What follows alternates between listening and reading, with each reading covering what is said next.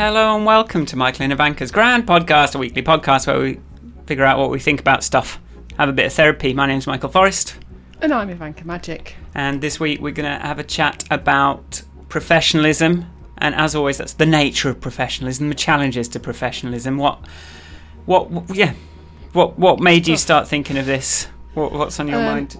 Well, I was talking to some people this week about their staff handbook. That was one reason I thought about it. Staff handbook. What is a staff handbook? Yeah, that kind of like, hey, welcome to the company. Here's some stuff you need to read, and how much of what was in it is generally expected of a adult professional going to work, and how much of it is a bit like, whoa, why do you need to tell me this?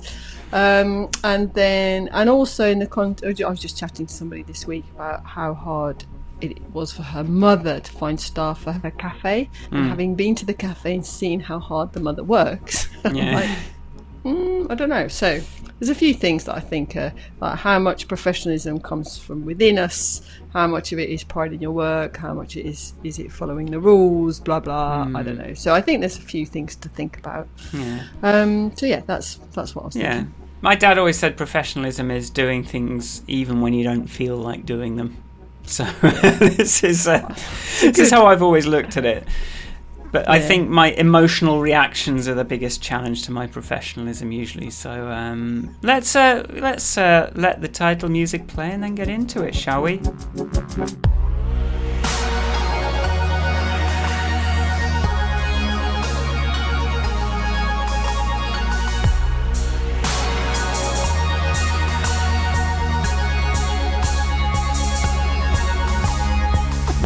How's it going, Ivanka Magic, in Croatia? Feeling nice and warm?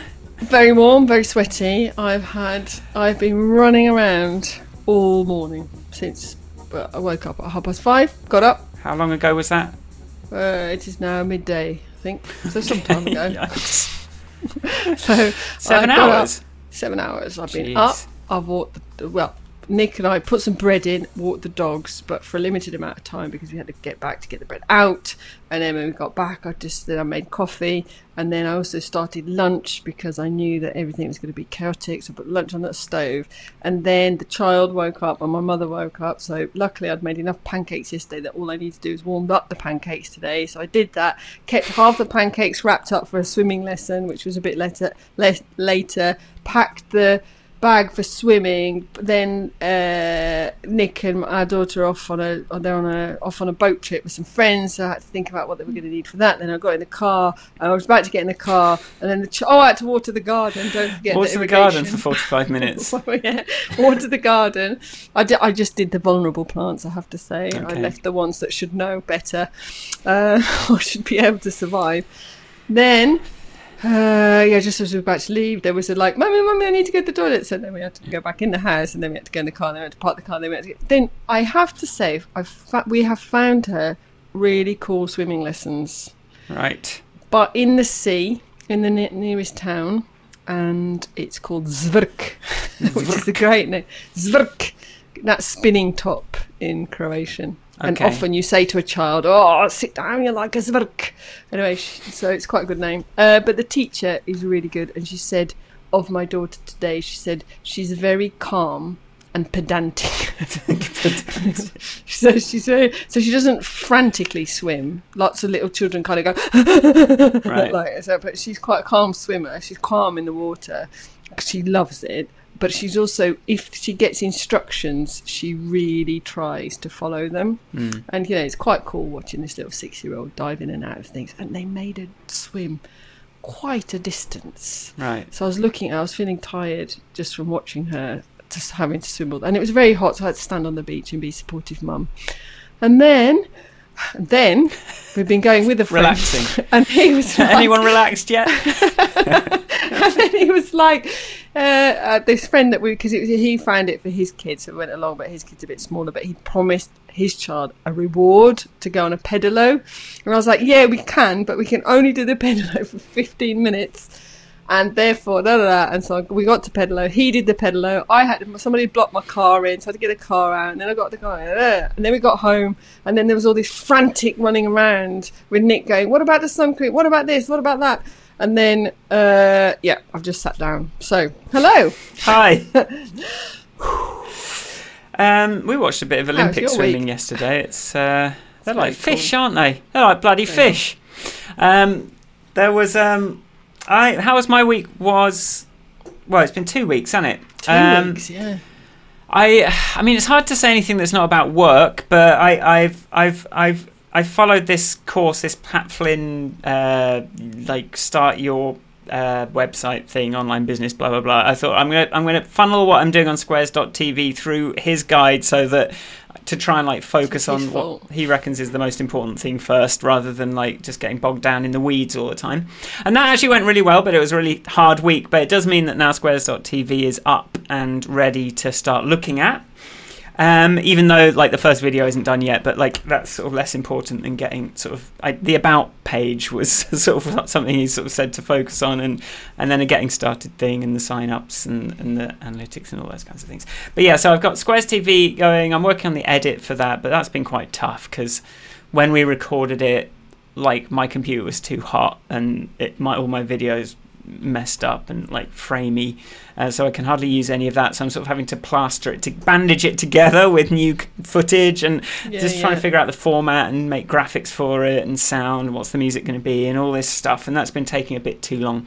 I'm working on my app a lot. I've sort of been making good progress on that, but I just feel like I'm working very, very, very hard, but I've not done anything that actually touches anything that can actually affect any numbers for again a while, and I'm starting to but meanwhile I also learnt of the existence of virtual assistants a couple of weeks ago, and I thought, is this going to help me out?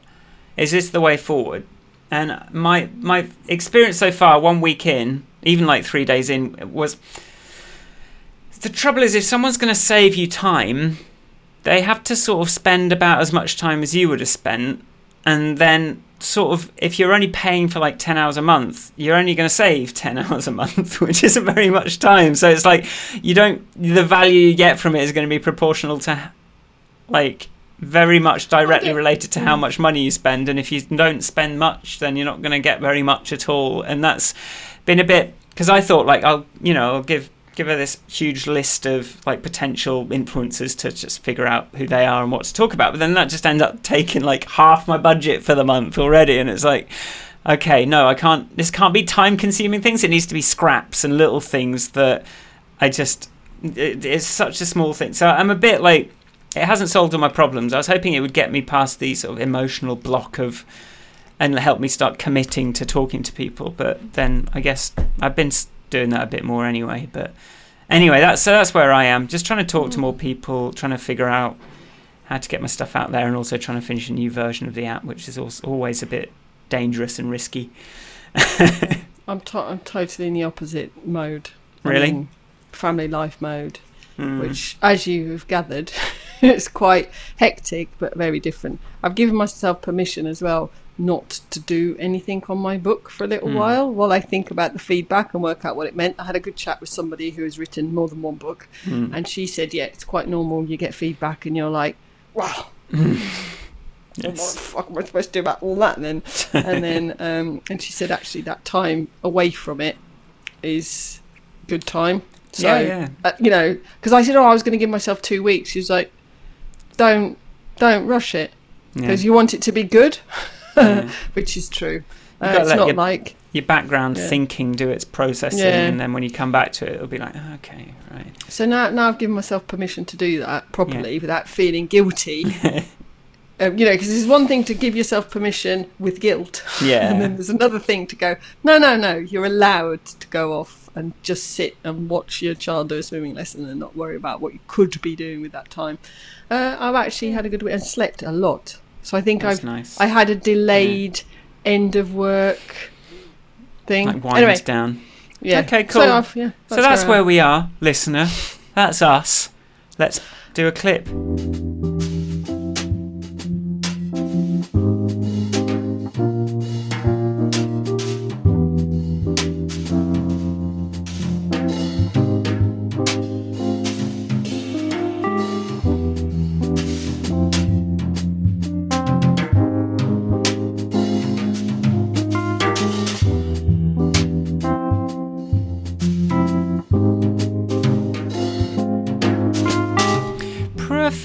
Professionalism. Why bother being professional? Why bother? If you're just white and a man, you can get away with not being professional.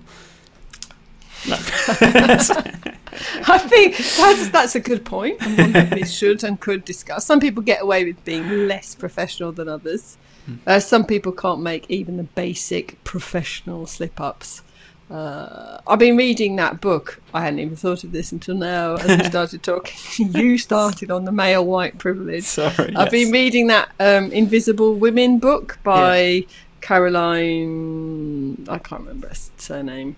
The woman who, you know what I'm talking about, Invisible Women book, and talking about the fact that the whole of the work setup, which I hadn't realised till I read it through her, I'm looking at the world through her, and then you're like, well, yeah, the assumption is that if there are children, there's a wife at home looking after the children, so the man can just stay and do drinks late at work or whatever, So one of the examples she gives, that even the tax system is biased, because you can claim a taxi as a work expense if you went to work drinks, but you can't claim for a babysitter.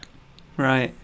But both of those are the expense of doing work drinks after hours. So it's those kind of, I really had not thought about it in those terms, but once it's been written down, you're like, yep, yeah, I see.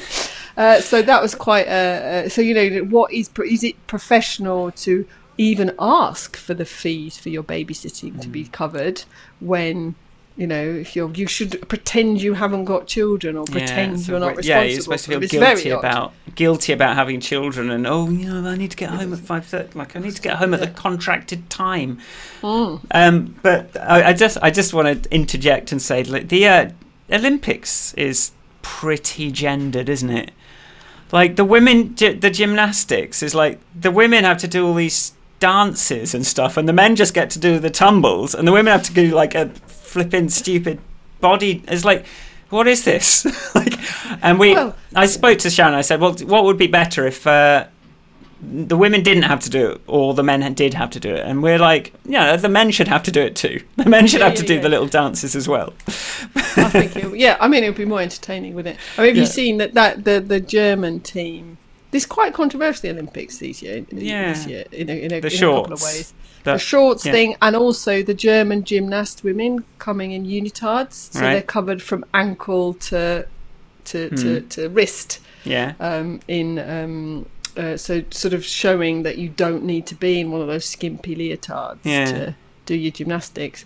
I would personally feel very uncomfortable having to do all those. Not that I can tumble, but if I could, I wouldn't really like to be doing sort of inverted poses in a tiny little pair of pants. It's all a bit overly sexualized for the women, I think, and it would be. Anyway, that's Olympics. Back to professionalism, But they're professionals. They're professionals for sure. Being a professional at something like that. What does it mean? It means turning up every day, putting the hours dedicated. Practicing. Not making excuses. But I think it's hard for them. Now you've mentioned it, it's something else that came up, which was the whole of the number of athletes for whom it must be very difficult to not have their usual level of support there, because they're having to travel without their family, without their mums and dads, and without their support crew or whoever they might normally be waving at them from the sides. It's like there's a few of them I think are performing differently, and have said so because they've not got the people to give them a cuddle with them. I think it's must be quite hard. Poor people. Poor athletes. To have to turn up still and do your best even though you're really feeling under supported. Well, should we knit that down into the relationship between emotions and professionalism? And often being professional implies suppressing your true emotions, doesn't it? Hiding your true emotions. And why is that? Why do we have to do that? Why can't we just shout at people? Well, we're not good people to talk about that because we just shout at each other. I think we're both people who for whom it is difficult to cut off our emotions in a work just because we're in a professional setting. And I think part of that is because for us to do good work, we have to get emotionally invested. So then that creates this, like, if we were just doing something that we hadn't got emotionally invested in, then we wouldn't care. And so if we were just like lifers in some job that we don't care too much about, then we wouldn't get in. So you're only really going to get emotionally like fraught if you actually care about the job, I think. Yeah. Is that true? Yeah. I don't know. I was thinking about it when you said the lifers I had a Saturday job at Waitrose and a customer made me cry there. It's like, because she was particularly horrible. But I don't know if you have to. Maybe it's just a personality thing, or you're just better at hiding it, or you express your emotions differently. I don't know. Well, the psychopaths do well, don't they? The ones that can just display fake emotions. But this is I don't know. Like, why is it? What's so hard about being professional? Like, it's not that hard, is it? Just be on time. Yeah, I was good. What was in the handbook? First example. Be on. Don't know. I didn't actually read the bit about what needs to be. But the be on time. Don't be rude to people. Be respectful. I was in the context of living in Croatia now, and they I was cycling. I went on a bike ride yesterday without anybody. It was lovely. I was thinking about the fact that the fundamental problem with Croatian customer support is that Croats don't like each other, but they certainly don't respect each other. They show no respect for other individual humans unless they know who you are because you've got a connection. And so it's kind of that professionalism, going back to your dad's quote on doing things even when you don't want to. It's like being respectful even when you think the person you're talking to is utter you've got to find a way, right? You've got to find that way, and that's where manners helps you, I think. Manners are good, but it is I think that the hardest times for me are when I just always think back, like, if I have got loads to do and someone is not holding up their end, or they've worked ages and they've done something that's, I don't know, is this it? Like, they've done something that I'm just like exasperated by how much of a waste of time it is, or like that it's just like they're still coming to me to do their job the whole time as well, and I'm like, I'm trying to just think of times I've snapped that I've felt like at my least professional. It's been, I don't know, it has been because I'm exasperated by someone else in the office. Luckily, I don't do too much customer. I think when you're like, I do most of my customer facing these days over email. So I've got I can take 6 deep breaths or wait a day and then send them an email that doesn't have any poisonous barbs in it that might have if I replied straight away. I don't know. I'm rambling. I've had a couple of emails this whole lockdown period when I've been acting on behalf of Restaurants Brighton, and people kind of get in touch. They're like, you've got loads of contacts in Brighton. You've got loads of coverage. Can you work for us for free, basically? And I'm like, I've felt quite powerful in the position of, no, they're my contacts. You can't have. So it's kind of there's a I don't know. It's like some people are allowed to be direct and some people aren't. And for some people it's, because they're very busy and very important and very serious. And some people, you're like, you're not allowed. I don't know any other expression. Like, people will be disproportionately aghast at the fact that you sent them a really direct email that went, I'm sorry, it's a paid for service. Surprise. But I think there's ebbs and flows, aren't there? Because there's you want people to be professional, but then it's a real breath of fresh air to get a sort of authentic response from someone where they just talk to you like a human being. Because so much of professionalism is follow the script and sort of toe the line and just ignore what you think about it and just say what you've been told to say about it. And I don't. That's my fundamental problem. I think is that I don't think that is being professional. I think being a professional is using the knowledge you have and telling people what, giving people your best advice or your best opinion or your best professional advice and your best professional opinion, regardless of whether that is what they expect or whether that is necessarily, or even going, no, this project shouldn't continue, it's a waste of time or whatever it might be. I think that's being professional. But I think some people would think that was not being professional, that the professional thing is to deliver regardless, play out the days regardless, doing something is a total waste of time or the wrong effort. And I don't know that I can do that. Yeah, well, let me put a break in because I've got an angle on this. Okay, and listeners, I got Ivanka to move her mic, and I've got a horrible feeling she's like 6 decibels quieter than me, so I'm just like looking at the levels. I'm definitely let's try this. I'm just going to try boosting her a little bit, but sorry about it. It's a live podcast. I'm really trying to perfect these volume levels, and it's really hard to get right, so apologies if that's happening.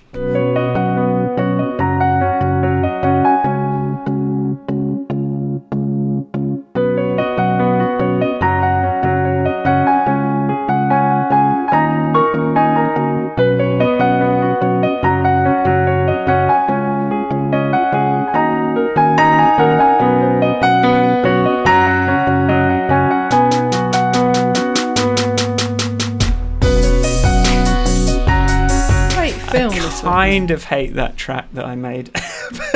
There it is. Very pretty. It's pretty. I've never liked pretty. But it was just one of those. I was making a song every day, and I was like, I'm just going to make a pretty one. Screw it. I'm going to do all those things that I would usually iron out. Is professionalism a mechanism of control? Yes. Because the boss does not have to do it. The boss just gets to do whatever they want. It's the underlings that have to be professional, stay professional. While the boss just gets to say whatever they want and they don't. No one says that's not very professional to the boss. So is it just simply a mechanism of control? I think that's the only conclusion one can draw. But then I think that's assuming that all professionalism is to the benefit of the employer or the company or the project or whatever.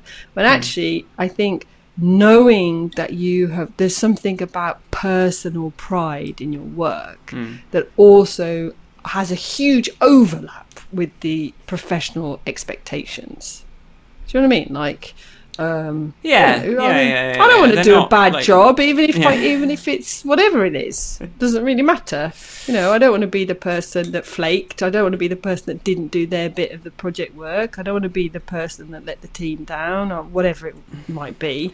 Yeah. I certainly the biggest professional, apart from the displays of emotion, the other thing I struggle with is replying to emails. It's like because I just I have to think about it for far too long, or maybe I don't know what I do. I think it's a handicap. No, I don't think it is. It's just an email requires work to reply to a lot of the time, and that's what Dungood's all about, just making sure I do it every day. But because sometimes to reply to an email, I've got to literally spend 3 hours updating an app or something, or going and fixing something, or but I don't know which it's. Sometimes I can just reply straight away. Sometimes it's actually an awful lot of thinking involved in replying to it, and that's the typing. It takes no time. It's the no. What are you going to say? And there's no accepted professional response that I know of yet where you can just reply and go, "I have received your email." It's like, yes. I don't know. No, you can say that. You can say I've received your email. I just need to have a think about it. That's why not? Maybe I should do more of those. I think your dad's whole professional is doing things even when you don't want to. I think I might add that to my wall of things that I need to remind myself. But yes, it's when you don't feel like it. The quote. I'm wondering how much of this. In terms of bringing it to the power dynamic again, and one thing I wanted to think about was just I don't see how staying late is a professional thing to do.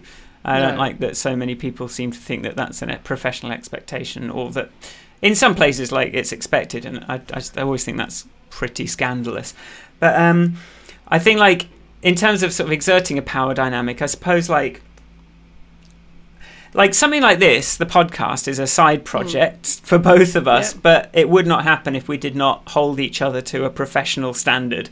Professional expectations of punctuality, turning up every week, at least like setting clear expectations and all that kind of thing. Most of the time. So it just, and how much of, so we sort of have both volunteered into this professional standard of producing a thing. But, I think I find it a bit easier sometimes to kind of be consistent with stuff. I have less random forces. So it's probably harder for you to maintain the professional standard of it than it is for me, certainly in terms of making the time to record it. I think that, well, I don't know. I mean, we all have different sorts of pressures, but I think the time to record it has become pretty sacred in my house and family. I think I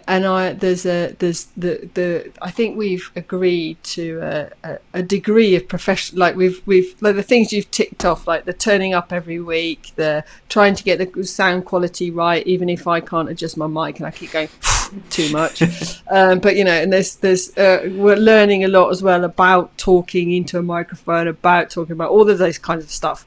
The things that perhaps I would feel that I wish that I was doing more of, or sometimes, I don't know, is things like actually coming with specific things read, for example, or because we both do have time in our weeks to usually read something or do something that makes us not too vacuous in our conversation. I don't want to be a person without. So sometimes, but then I think if we aimed higher, given that this is a sort of something we've agreed to do as a project, then I think it wouldn't happen.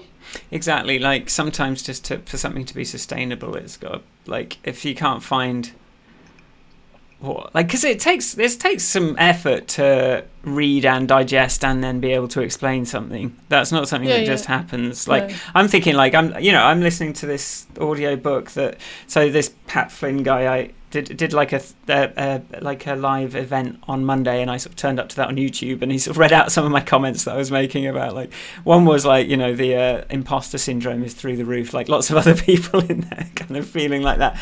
But I said a couple of other things, and then I asked him about, like, is there something for if you've already got a product and XYZ, and he said, contact me in the DMs. So I messaged him on Instagram, and he got back to me and had a look through my stuff the next day and recommended this book, Story brand. But I'm just like reading this book about like how the hero's journey of the customer is about the customer is the hero, not the brand, kind of thing. So, and that's something that I've found quite interesting already. But like, in order to be able to summarize that, I kind of need to finish it. I need to do all the worksheets, and then I need to come back to it. So I'm going to do it if it's something that I can see directly improving what I'm working on. I'm going to consume a lot of stuff, but then like if it's just sort of stuff for interest, that's in this podcast, it might be a bit more academic. Like, what is this ecological plan that this bank has, or what's this cryptocurrency that does this or that? It's just all like time that has to come from somewhere that, like, neither of us can really account for. But I think that's like, but in professional standards, or like with the book or something, like I can make a decision about doing something because I need it to be good. I can't let it, like, my reputation is important to me, and my reputation makes my life easier, because I don't have to look for work generally. It finds me, and so it's hugely valuable. So that kind of like minimum levels of professionalism, there's got to be at least some things in place that are.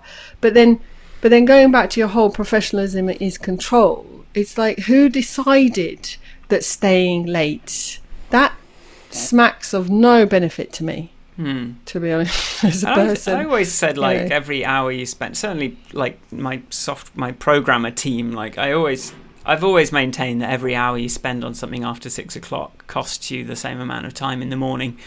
Because if your thoughts, especially like with programming, if your thoughts are a bit fuzzy and you're just trying to push through, the stuff you start doing is messed up. And if you just had a break and a sleep, you would do it in like 5 lines of code, something that you've done this whole tangled hack of conditions and like weird stuff, and you're like, you can spot. You're like, I was tired and I needed to stop, but I kept going because of the deadline or whatever. And a lot of people operate like that, and that's why a load of stuff doesn't work very well. It's true. I mean, can you imagine though how it is for doctors? Because they work ridiculous. How can they possibly be cutting us all over? Like some of the decisions, at least all you, mind you, I was going to say it's not life and death. Some code is, but there's that kind of, there's the working late, I think, is a universal example, but it's also things like from a woman's point of view, specifically, like let's say a woman who's breastfeeding, for example, and needing to go off and, I don't know, actually go to her child and breastfeed it, or pump milk or preserve milk, whatever these things are, like. All of these things are still sort of secretive, and yet we all need babies. Like we need doctors when we're old, and we need to procreate to some extent. Like when you have a baby, it's not just for hopefully you raise a person who's going to be able to contribute to society. Well, and this is how the patriarchy exploits women, exploits the labour of women without it claims that everything is this kind of like mutually beneficial capitalist exchange, but really it's just built on the bodies of women, so much of it, who are just doing all this work for nothing. And for that to be, not respected. That Invisible, I haven't finished Invisible Women, but she gives examples of some firms that actually will provide a milk collection service and all sorts of things to help support women who need to travel for work. But it's for such a short time that you're breastfeeding. Like, so what? Don't send her on any work trips. Let people work flexi. Do you know what I mean? Come on, do it on Zoom, for God's sake. Come on, people. Yes. So I think some of these things you're not really supposed to say out loud, because then you're showing that you're not dedicated to your work and you're putting your family ahead of your job. And people are so paranoid about that as well. Like, they just will not say anything because there's this idea that the job that you're being gifted this job, and that you mustn't do anything to disrupt it. And I have to say, like, looking back at my younger self, I certainly in my 20s was a bit of like, oh, well, if she's working part-time, she can't possibly be that interested in her. And it's like, well, no. An older, wiser me is a far more respectful to people, again, highly professional, skilled women who don't work full-time. What's wrong with that? If you can do it. What is wrong with it? Do it. Let's have a break.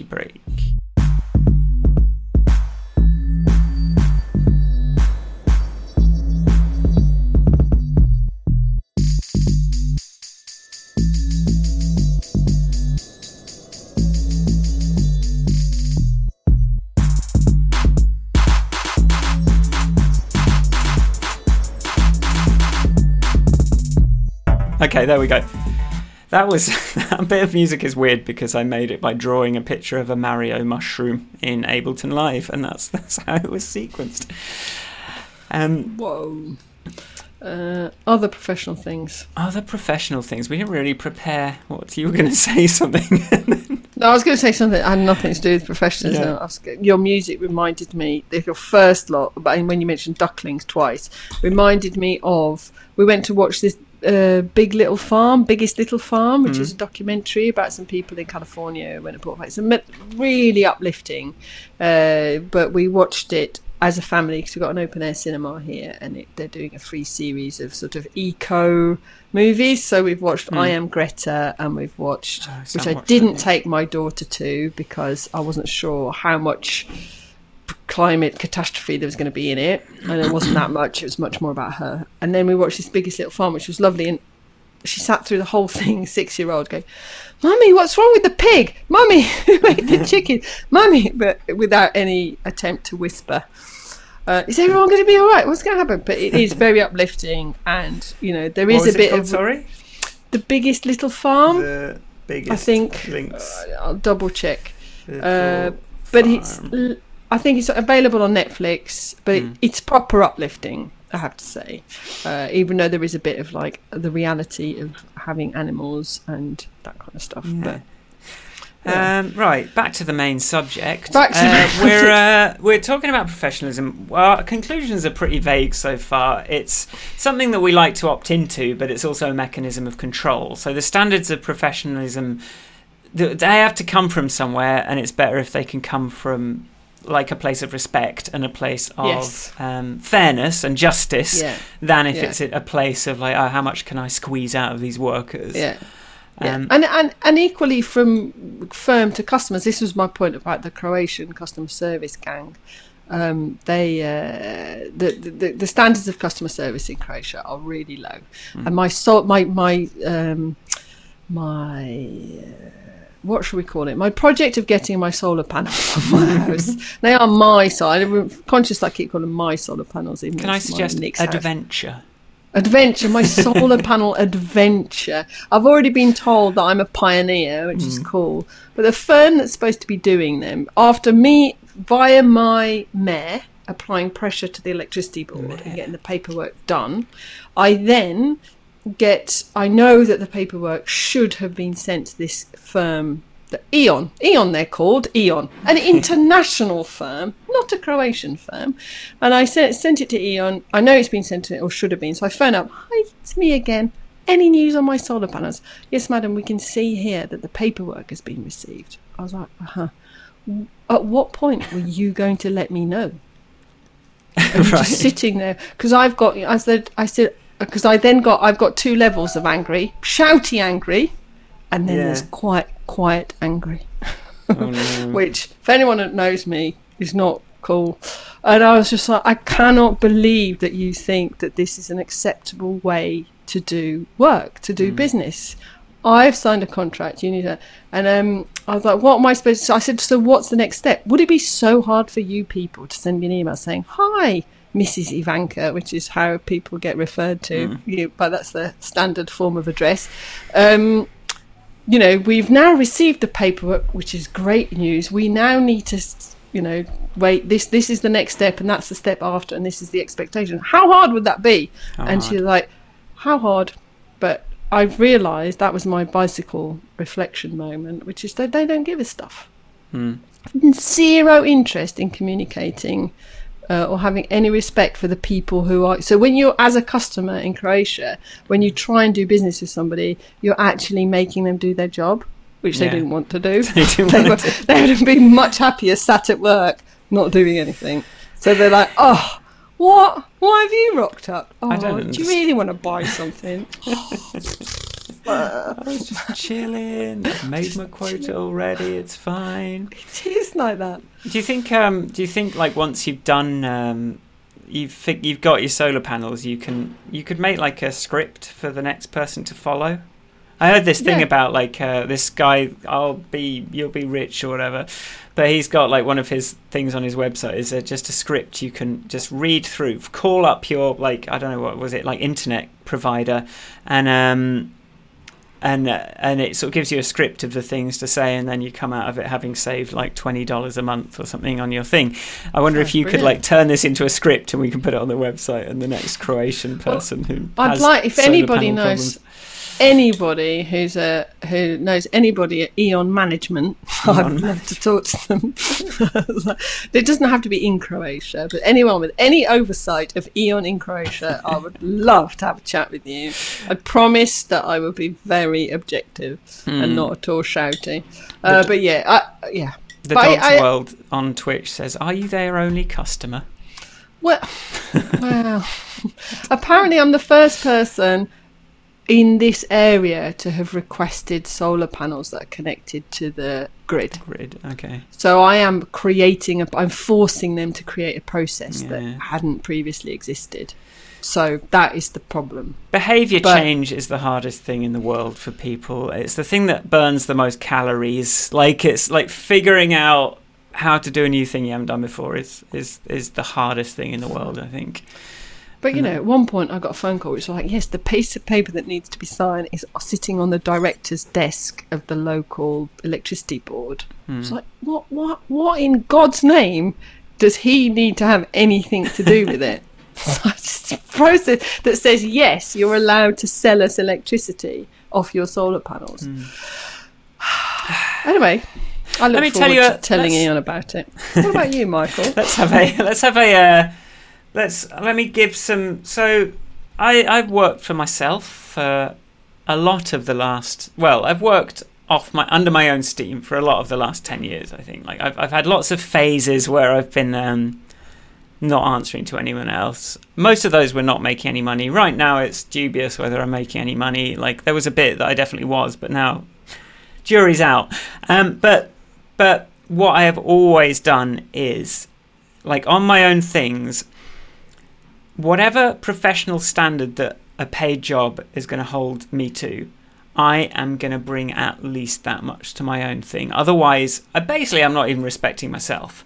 Like if I would get up at 8 o'clock every day for LBI, I'm going to get up every day to make music at 8 o'clock. I'm going to have a coffee. I'm not going to be in my pajamas in the middle of the afternoon. I'm sure a lot of people who have been working from home have sort of like felt the temptation, the draw of just like, being a bit of a slob and like sort of make, but I really think like if you have respect for what you're doing, then you need to like turn up in the same way. And more so if it's your own project. Yeah, I think the word respect is really key. I mean, funny you should say about the whole slobbing. I've realised that now that I'm not working on a proper contract, the amount of washing we have is less because I'm not wearing work clothes and home clothes. Like I'm in. It's quite noticeable that it's shorts and a t-shirt time, not which I hadn't realised how much I was dressing for work until I've realised now how much washing I don't have to do. So Well, I wear a shirt when I come to this studio and jeans. I don't come here in tracksuit bottoms and like a t-shirt. Like partly because sometimes like I don't know when I'm going to go on camera and start like streaming or doing something. So I try to sort of stay prepared to sort of be seen. But I just remember someone I used to work with saying like she couldn't work unless she had her boots on, kind of thing. She had to be wearing shoes to be able to draw. Like, and I'm like, I think that's fair. Like, it just puts you in the right mindset at being a bit uncomfortable in jeans. Putting your costume on, your work costume. It's like drawing the line at like painful high heels, of course, but like Yeah. But I think that whole that respect for yourself, and I think it's when you're working because I like you, I've been working as a freelancer for a long time, but I've also got this Restaurants Brighton project, and then there's a few other voluntary bits and bobs that I do. But I think the biggest difference between me making decisions for Restaurants Brighton and me making decisions in a professional environment is that I'm much more comfortable taking riskier decisions with restaurants. Right. I can make faster decisions because I'm only accountable. If I'm dubious, I'll go and have a chat with Nick. But otherwise, it's like, let's do that then. Yeah. Because I'm not accountable to the only person that's going to suffer. Like the only person that I am the last, the stop. Yeah. So it's like whatever the backstop or whatever. That's it. So it's just quicker. Because I don't have to go and check stuff. I just do it. So it's kind of that's one of the biggest differences I've noticed. Should we delete that? Delete it.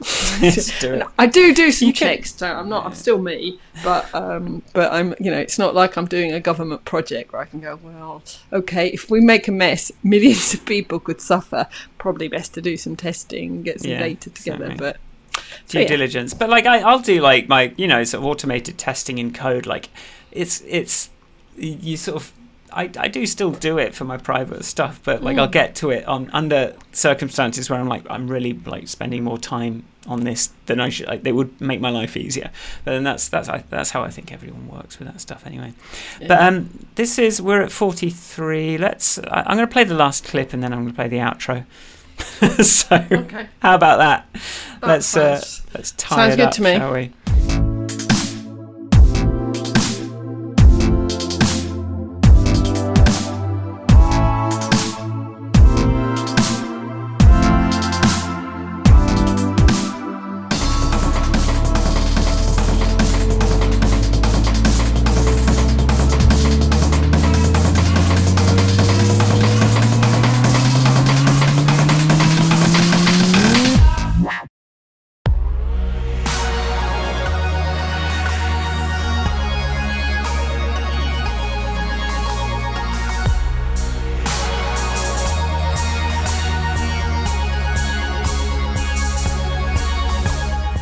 I just tried a slightly weird transition there. I don't know if it worked, but that's the end of the podcast. If you liked it, you can go to grandpodcast.com and find everything you need. Follow us on Twitch or whatever. Where can people find you on the internet, Ivanka? People can find me at Ivanka on Twitter. That's only true. 5 letters? I don't know. No, or yeah. is it? Yeah. 6. Great telly. 6 letters. Yeah, 6. Much short. I wish my name wasn't so long, because I get my name on things, but it's like 14 characters long, so it's just hardly worth it. Plus, everyone writes Mike Chiel instead of Mike Chiel. It's a silly spelling. If you're interested in like audio stuff and like video stuff and podcasting live stuff, come to squares.tv. There's a couple of posts on there, and you can join the mailing list. Or if you want to support the podcast, there is a Patreon, but you can find that, patreon.com/grandpodcast. And that's where we're up to. You can join in the chat if you find us. It's usually 10:30 on a Friday morning, UK time. So, yeah, feel free to come and join us if you do find yourself shouting. And we will hopefully see you soon. So, take care and have a good week. Bye. Bye.